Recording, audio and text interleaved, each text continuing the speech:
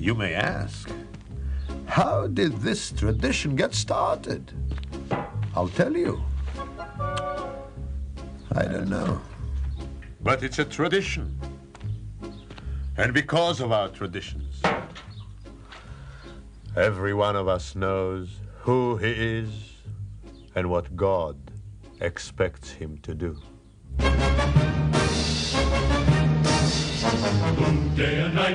Hello, everyone, and welcome to Let's Talk Torah. I am Rabbi Tzvi Jacobson with NRM Streamcast, and we'll spend our time talking Torah, learning stuff, and having fun while we learn. You can always send your questions and comments to our mailbag at letstalktorah@gmail.com, and I will answer as many as I can. So today's guest does not realize how beautiful the weather still is in Michigan because it's a little bit warmer, I think, where Sean is from. Today's guest is Sean Gold. He is lots of things. An inspiring and engaging speaker whose wit and wisdom has made him a sought-out speaker to university students, young professionals, business owners. Sean is also the author of 4 books. Whoa, it must be the wind behind you. He's the author of 2 Amazon bestsellers, Promoter, Mind Hustler Heart, and Better Be You. However, actually, I am going to take advantage and learn lots of stuff for myself from Sean today. Sean, how are you? That is the best introduction I think I've ever gotten. Really? I think that was it was so energetic. Most people just say, "Okay, let's start. Here we go." But this was good. I'm great just based on the introduction. What do you charge for big jobs? What do I charge? Probably to make you come back again, but we'll see. All right, that's a tall order, but let's try it. Let's see. Let's see what happens. So I've been in Detroit myself about 25 years. I am not born and bred here, but the more I talk to people, the more people are connected to good old Detroit. How are you connected to Detroit? I grew up in West Bloomfield. Right around the corner from where the studio is, as a matter of fact. How long did you live here? About 12 years or so. Oh, so everybody moved out down to Florida when you were little? Yeah, I mean that was kind of the case. I mean, I got out and then I came back a few times and then I haven't been back in a long time, and that's okay. Michigan is a beautiful state to visit or live, by the way. Not in the winter. No, but today our temperature is a balmy 66, and I think it's like 90 by you. So, yeah, it's I could be tempted to make a tepid return, possibly in the late summer, just for you. And then we can go out and have a cup of coffee. I actually have a son who lives in North Miami Beach. I don't know streets. Everything is northeast something, but somewhere in that neighborhood. You're in North Miami Beach or actually Miami Beach? I am in Coral Gables. I'm south. So you're south of him. Okay, very good. So let's get rolling. I always ask the same question. Who is Sean Gold? You asked that to everybody? Just about, except when my wife came on, I didn't ask the question to her. But everybody else gets that question. Yeah, I mean, I think the introduction you gave kind of rounded it out. I feel like you should something more specific you'd like to know. I can maybe answer that. Do you have a more specific question? I actually like to ask the question this way because it's fascinating. Some people think I really want to know whatever you think I meant. Some people want to know, is he asking what I do for a living? Is he asking what I think about myself? Is he asking what I want to become? Really, that's why it's a very funny general question. When I ask somebody who they are, is it who you are inside, who you are outside, what do you do for a living, how much money do you have, what kind of family do you have? So it sort of becomes all-encompassing, and it sort of depends how it hits each person. So I was curious how that question hit you. It hits me like I need to give another introduction. That's how it hit me.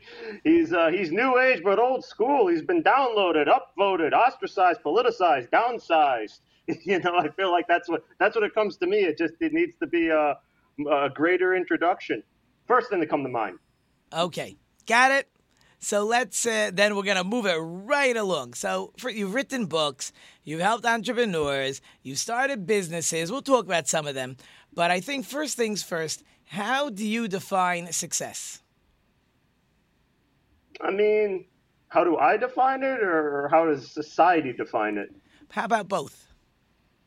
I mean, it's interesting because society will define it as, success as being something where you can show off your material goods. You have a car, I've got five. You've got a house, I've got three. I think that the greatest way I define success. I don't want to steal from Churchill, but I am. He won't mind. Is that success is defined as moving from failure to failure without loss of enthusiasm. That's success. And I feel like that's the success mindset. Because beyond mountains, there are always more mountains. Most people think that once they climb the one mountain, it's over. They're successful. They made it. They're at the top of the mountain. They don't realize that they're looking out to the Himalayas, the Appalachians. They don't realize that there's many more mountains to go. And if you don't have this mindset where it's a mentality, it's not a one stop, one shop, one battle, and you win the day. That's how, society kind of portrays it. It's a constant battle. It's a constant climb. And I feel that my definition of success is just constant momentum in the face of ever-changing circumstances and not getting bogged down, really keeping things moving. So you live in Miami. You've been part of their nightlife, which maybe we'll touch on, maybe we won't. And certainly everybody knows from whatever they've watched, movies, televisions, everybody's got the fancy car and the sports car and the convertible and everything else. Do you also feel you need that, even though you know that success is that you're on a steady climb, but while you're climbing, you still want that fancy car? Not particularly. I mean, I'm a little biased with that just because, as I was younger, I had access to all that. And it's kind of just,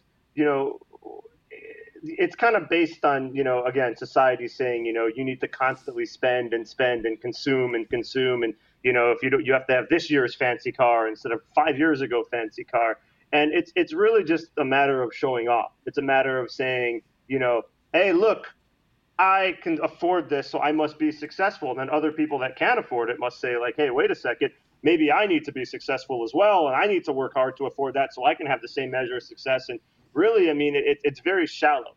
It's very shallow thinking where a lot of people sacrifice, what they have for meaningless things in the future. They sacrifice today for tomorrow when they should be trying to make today happen. Okay, interesting. I actually like it. It really leads into my next point. We talked about a little bit, and again, you were that nightlife ninja, big promoter in Miami, and you did get out. You're no longer working with promoting different nightclubs and stuff. And now that you're out and you're into a different type of business, are you happy that kind of business is in your past? That's part one of the question. And part two of the question really is that many of those people you dealt with, I believe, in those nightclubs were, I'll use your word, were shallow. And did you mind as an entrepreneur dealing with those people? And if that's what you got to do, that's what you got to do? Or that's not who you want to do business with? Well, I mean, that's like two questions in 20 parts. Okay, great. If you can remember all the parts, you can answer it. I can. So the first question would be, the first answer to your question would be 100% yes. I'm out, not just because of COVID and there are no more nightclubs and there are no more parties and none of that. I mean, even if there were, it'd still be 100% yes. I mean, I don't want to say I was getting too old, but when your crowd thinks Y2K is a DJ, it's time to move on. Okay, good, yeah. And then part two, it's, for the first part is that, yeah, I mean, I've dealt with thousands of people. I've dealt with thousands and thousands of people from the very wealthy to the not so wealthy to the wannabe wealthy to the entrepreneur to the solopreneur to the founder to the lost, whatever. And I mean, it was a job to me. You understand? It wasn't a career. It was what I did because it was, what I wanted to do. It was the lifestyle I wanted. It was the job I wanted to work. And as far as doing business with those people, I mean, there's a handful that I have done stuff with and that I do keep in touch with and that are real, but the majority are just empty. But that's not just because of nightclubs. I feel like, the modern individual is shallow. The modern individual is empty.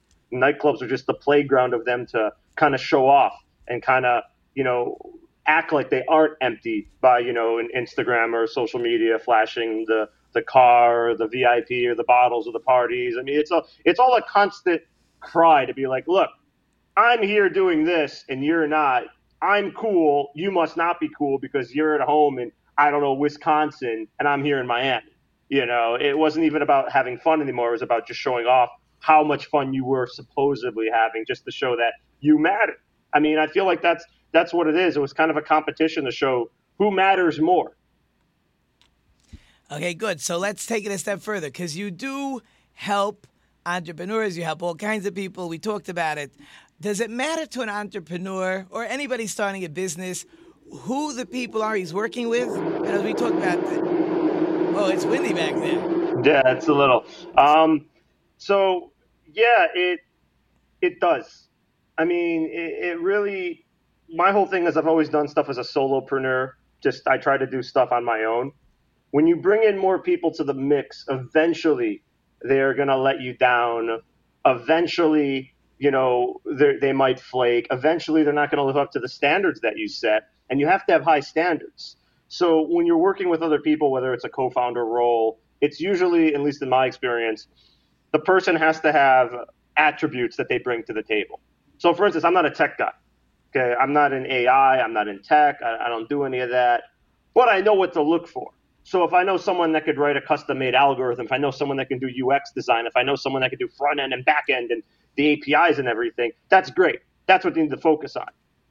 But if it comes to, they don't know how to do it and I don't know how to do it, but we want to do a tech company, well, then it's kind of an issue, because everyone has to bring something to the table. I mean, entrepreneurship in itself is a very difficult task. It's a very hard task. It's something that, society makes it seem like, oh, it's so easy, and look at all these billionaires and multimillionaires and look how many times they exit. But that's just a microcosm of what really exists. For every successful entrepreneur, there's countless others that failed. They couldn't get funding. They couldn't scale. There was no product market fit. I mean, they never even tried. They never got that far. I mean, so it's really, you have to work with the right people. And that's what comes down to. It's find the right people and find the right people that are going to say, hey, it's Saturday at 9 in the morning. Are we going to work on this? Are we going to do a call? Or are we going to put this off till next Wednesday? Because you got to be fast. You got to, you can't waste the day when you're an entrepreneur. Huh. So I know I think your business now is motivational speaking and I guess helping entrepreneurs, helping business people. I have that part right? Yes. Okay, good. Portion of it. Okay, so I figure let's have some fun a little bit. Here I am with numerous hats, numerous jobs. And one of my jobs, I am lucky enough to be a fundraiser for a small day school here in town. And fundraising is not for the faint of heart, to say the least. So if you sat down with a fundraiser like myself, who was spinning his wheels and running after people and not finding the people he needs, what would you tell that person? Or what would you tell me? Well, if we're going to work with me, the first thing we'd have to do is I tell you my PayPal. That's number one. So that'd be number one. This is the fee, and let's go. But number two, I mean, listen, it's not so cut and dry, because how much money are you trying to raise? How often are you trying to raise the money? What events are you going to do? Can you do events in a COVID in a COVID environment? Are they digital events? What kind of digital events are you going to do? How much do you plan to charge? I mean, there's a lot of variables. It's not something that just so cut and dry. It's like, you should just do this and put on a bake sale. I think it'll be good. Have the brownies. They love brownies. It's not that cut and dry. Right. Brownies don't make very much money. We let the high school girls do that for their own personal fundraising. We're a little bit on a bigger scale, but everybody who's in a business has to do some type of cold calling, has to meet people, has to be able to connect with people in a COVID society where most people are not letting you walk into their office. But I need to get into these people's offices or meet them and say, I have something that would interest you. I think you want to support this. But I don't even get to sit face to face, which is always what fundraisers or salesmen for that price have always been doing. So what do you tell them? I mean, right now, everyone's kind of in the same boat. They're not just fundraising. I mean, everyone's this is why we have like CRM software. This is what everybody that has a product whether it's a B2C or B2B, they always want to troll LinkedIn and send these terrible cold outreach messages that just annoy the people. But believe me, I get them every day. And I feel like for something like this, there has to be a warm intro. And if you can't get the warm intro, there has to be something unique to stand out that just like greetings, you know, with the bland email that looks so bland, nobody wants to read it, and definitely don't attach any material or PDFs or flyers or anything just because no one's going to read it. Like it just, people are tired of it now more than ever. So you have to find a way to connect with the right people, and you have to actually kind of go through your own network and see who people can introduce you to. I mean, I've always been a warm intro kind of person, and I've never really feared reaching out to somebody, and I've never feared taking the time to write, you know, a nice email. If they read it, great, and if they don't, whatever. But it just, people just they go for the bland routine. They copy and paste. Hey, so and so, this is me, and it's the same thing. I mean, I was working with the client the other day, and he ended his cold outreach with, you know, I'd love to take you for coffee and lunch, and this is COVID. You know, you can't be taking someone for coffee and lunch. Like, come on, you can clearly tell he hasn't been updated for the times.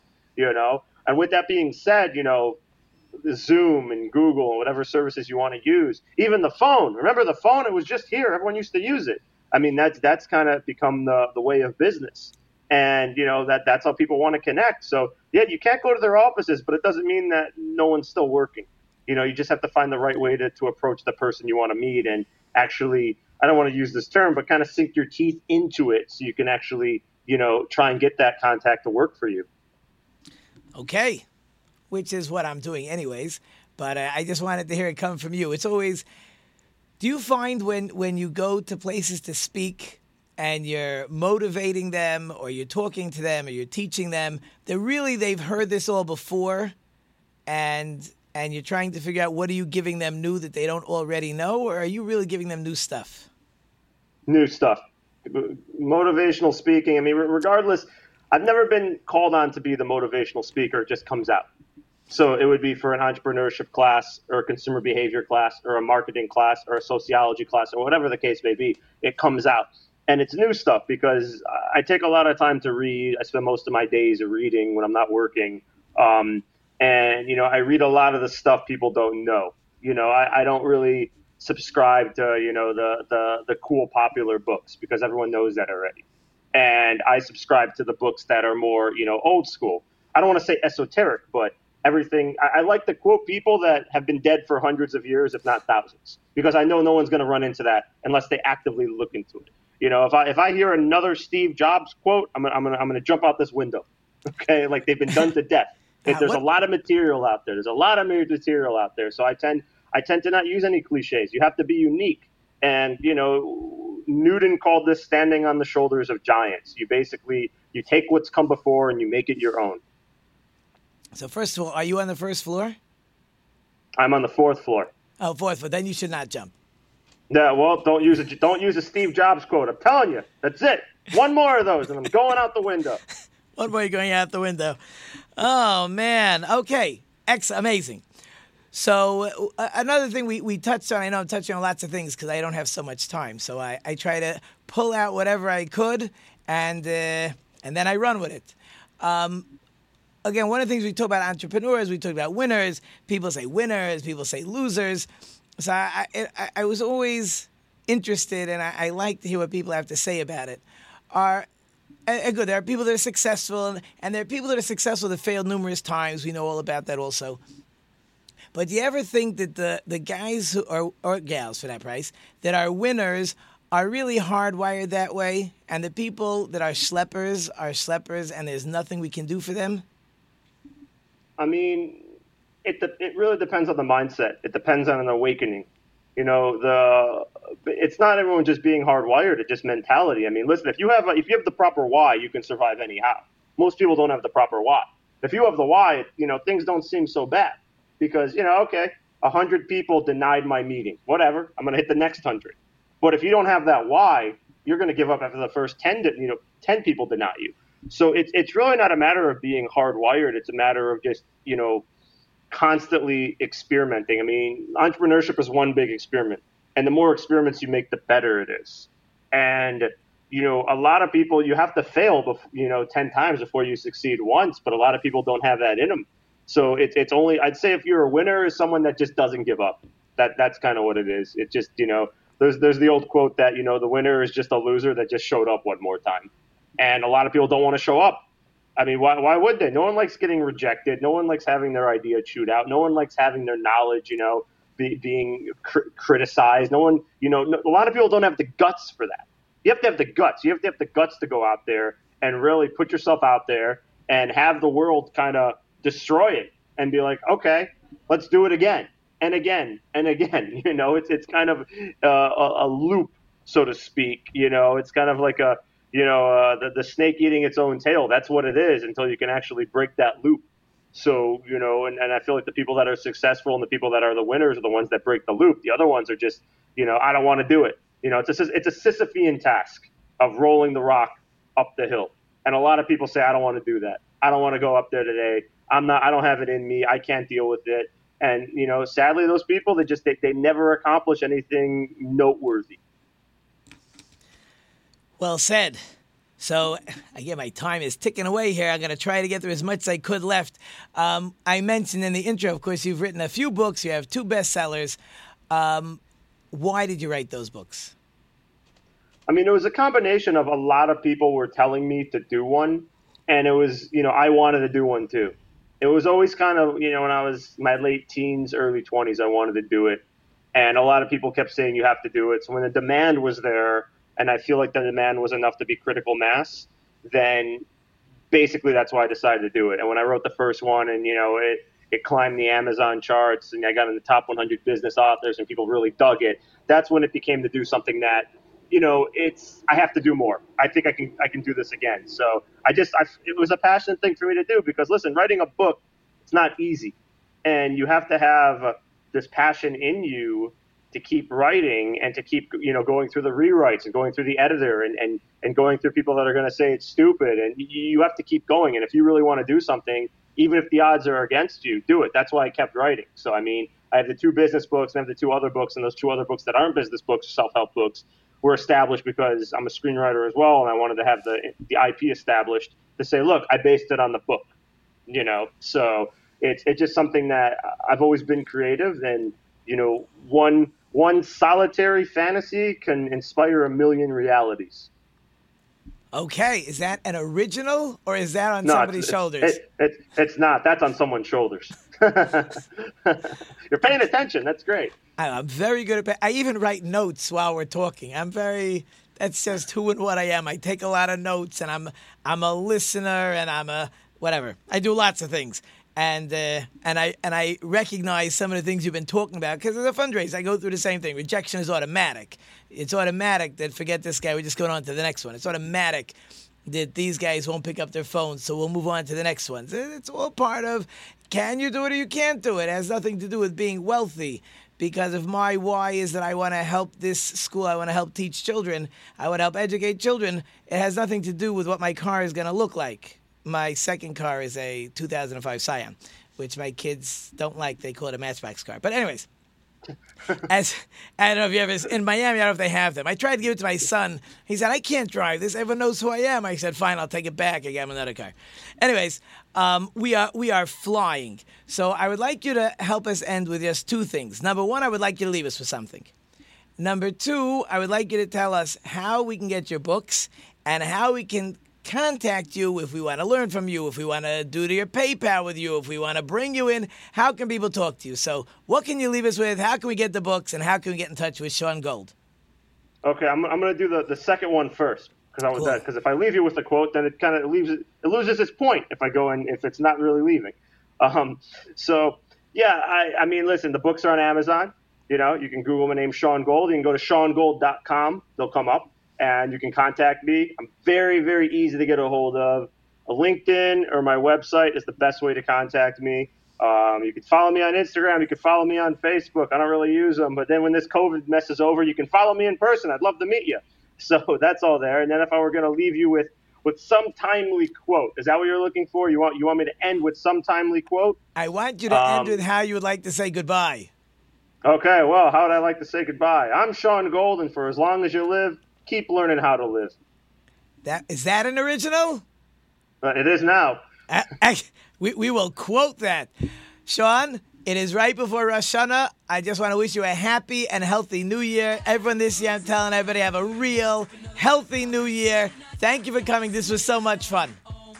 Thank you for having me. I appreciate it. Happy New Year. Be well. Okay, music's playing. Hope you enjoyed it short and sweet. Hope you enjoyed Sean Gold. Thank you to our wonderful sponsor listeners. You know, I can't do it without you.